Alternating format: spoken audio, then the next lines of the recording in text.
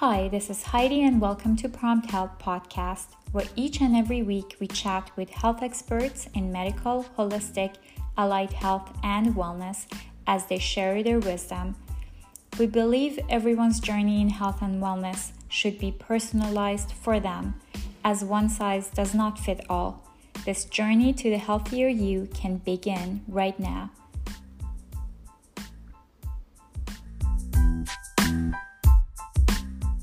Welcome back to another episode of Prompt Health Podcast, and thank you for listening today. Hope you're all doing well and adjusting okay now that we're officially in phase 3 in most places and slowly getting out and going to places. COVID-19 pandemic has changed our lives for sure in a very short period of time, and the reality is that for months we have all been hunkered down in our homes, and for many of us, this isolation has taken a major toll on us.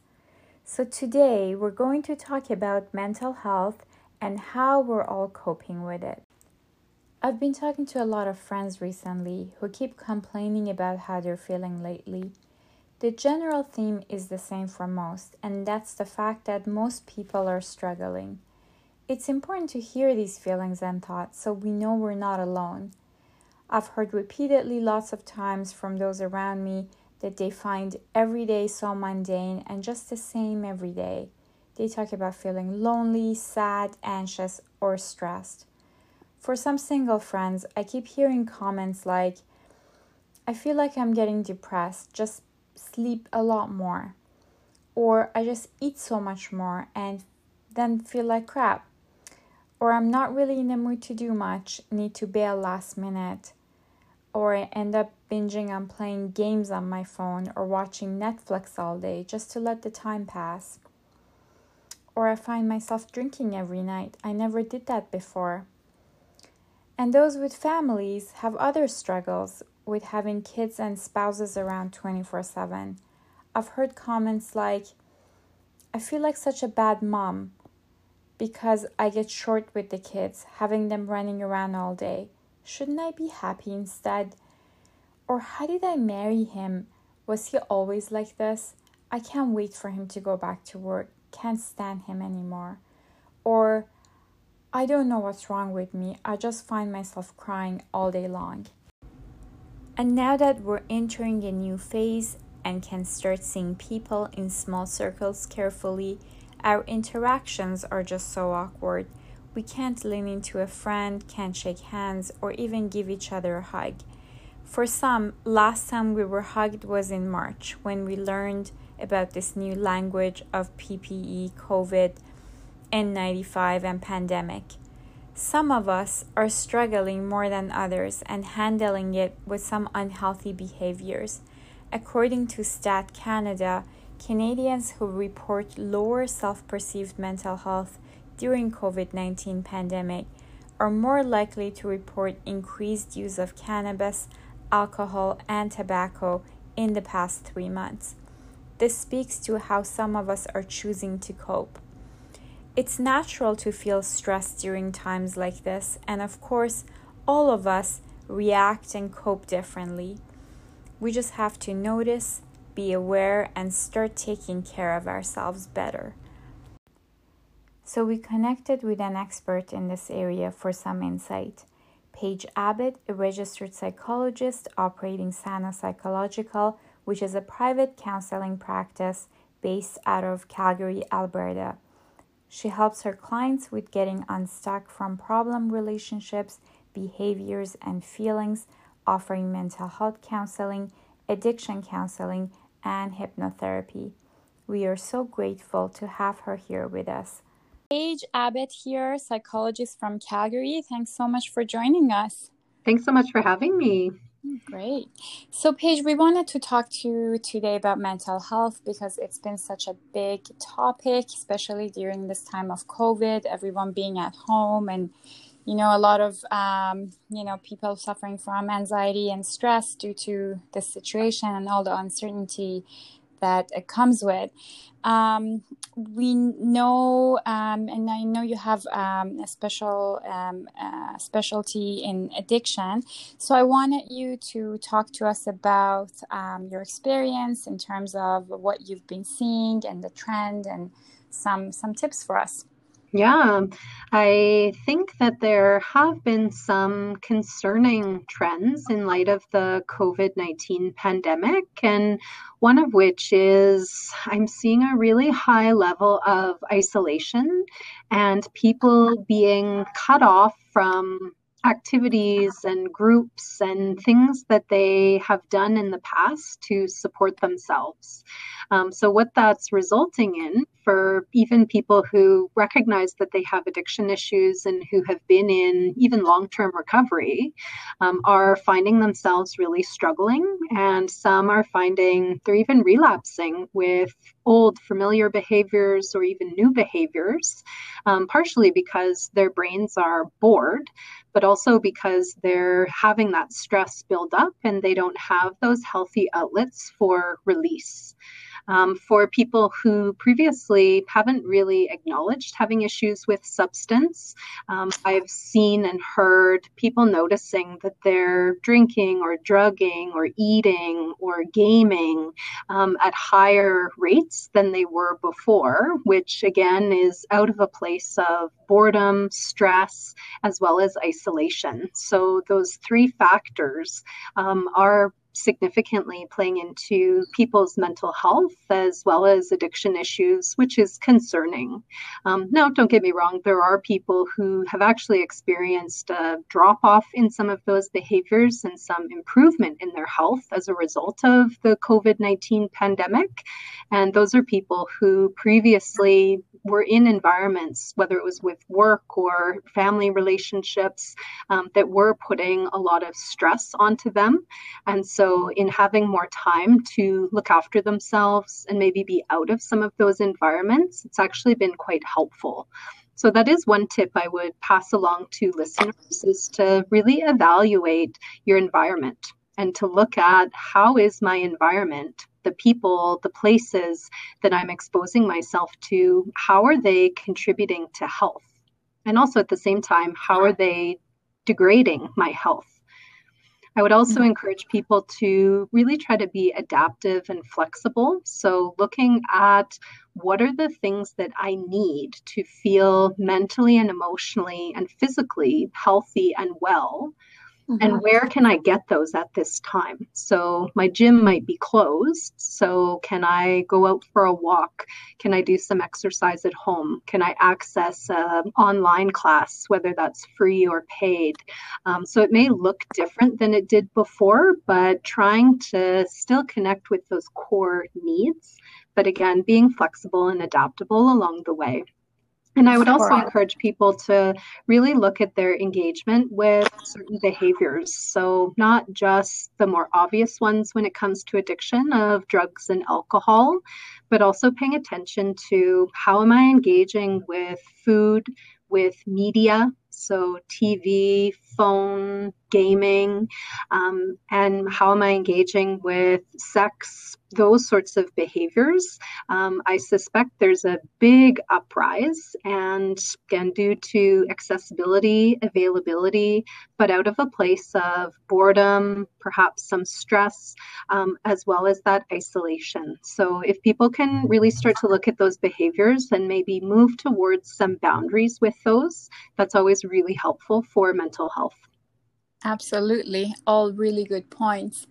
And the power of connection has been such a huge thing that we take for granted. And during times of like this, we realize how important it is to have family and friends around us, that people that we can rely on.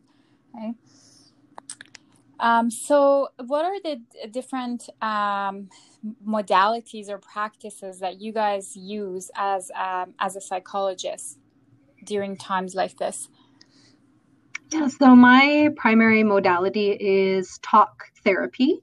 And in my talk, process-oriented therapy, I draw on techniques from cognitive behavioral therapy. So I do like to get people looking at some of their underlying thought patterns, behavioral patterns, and connecting those to feelings, and also getting people doing some work outside of sessions, because of course that's where life happens. Counseling is there to provide some support, feedback, and kind of a template for you to take back into your day-to-day life. I also do draw a little bit from some modalities like solution-focused therapy. So really looking more towards the hope, the change, the growth, rather than just staying stuck and focused on the problem. I also draw on motivational interviewing. So looking at where are you at and what's that next step of change that's just outside of the comfort zone, but just enough that you can do it and it'll produce change, but not so much that it'll overwhelm and frustrate people. And I am also a 12-step facilitative therapist. So what that means is I do encourage people to consider looking at community support groups, including the 12-step programs, but that also can include other programs like Smart Recovery or Dharma or Refuge Recovery. So just looking at places that they can connect with peers who are also in recovery and who are exploring their issues with addiction as well. Very good information. Thank you, Paige. Any other tips you have for us, or let's say if there was a takeaway that you want to leave people with during this time, what would that be? Yeah, I have a message that I really like to convey, and it's not just specific to the pandemic, it's a all the time thing, but just to remember that addiction and mental health symptoms are just that. They're symptoms. They're not part of people's personality. They're not personal traits. They're not choices. They're not willing, conscious, moral, ethical behaviors. These are symptoms. And the people who are struggling with addiction and mental health, they are doing just that. They are struggling too. And I know a lot of people really start to beat themselves up, wondering why they're consciously wrecking their lives and hurting the people around them. And family members and loved ones may be thinking the same thing. But the reality is that addiction is a brain issue. So it's a functional, structural issue. It's chronic and it impacts all parts of self, including behavior. And so what we're seeing when we're seeing some of those destructive patterns is just that. We're seeing the behavior as a symptom. And so I would really encourage everyone who's listening to appreciate addiction and mental health in that regard and come at it with that lens of compassion and objectiveness. So looking at what is the brain doing and how can I support myself or a client or a loved one in learning to work with that part of their brain, not keep fighting it or trying to control it. Absolutely. What we see on the outside, on the surface, is just a symptom of much deeper layers of problems that needs to be dealt with. That's for sure. And in your experience, have you seen what's the success rate you see with beating addiction and these kinds of problems for good? Yeah, well, I do view addiction as a chronic condition. So much like diabetes, it's going to exist in someone's lifelong. So I can't say that there will come a time and a place that it will be gone completely, because the organ that's impacted by addiction is the brain, and we're consistently living with our brain throughout our lives. But the quality of life that's possible with healthy recovery for people with addiction far outweighs the quality of life that's possible with any other chronic disease that's out there. So the level of life that people can experience with health is amazing. Mm-hmm. So it's learning strategies and coping mechanisms. That's what you're saying.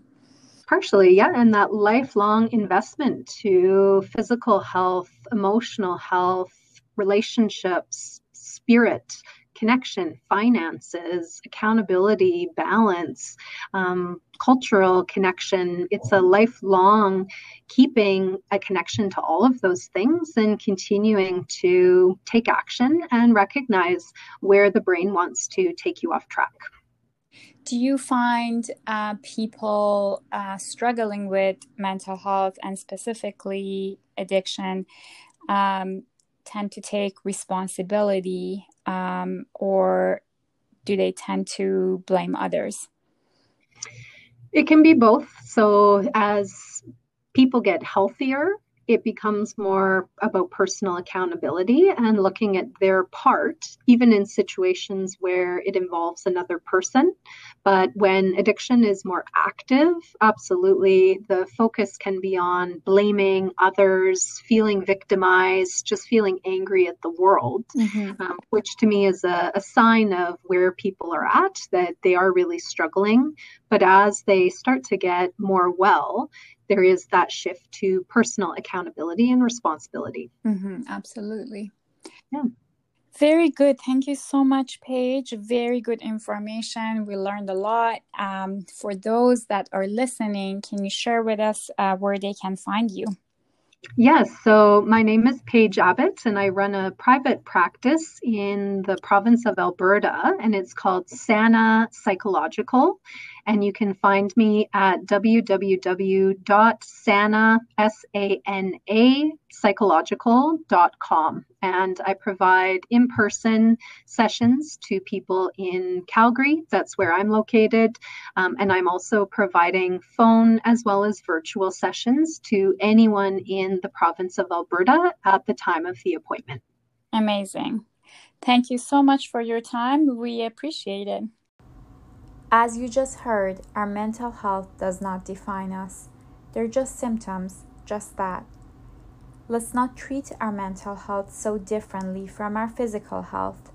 If we feel unwell physically, we do something about it. This should be no different for our mental health.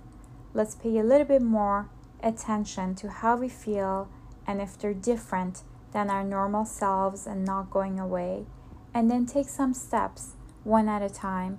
Now here's the question. What would your first step be for yourself or for your loved one who's struggling?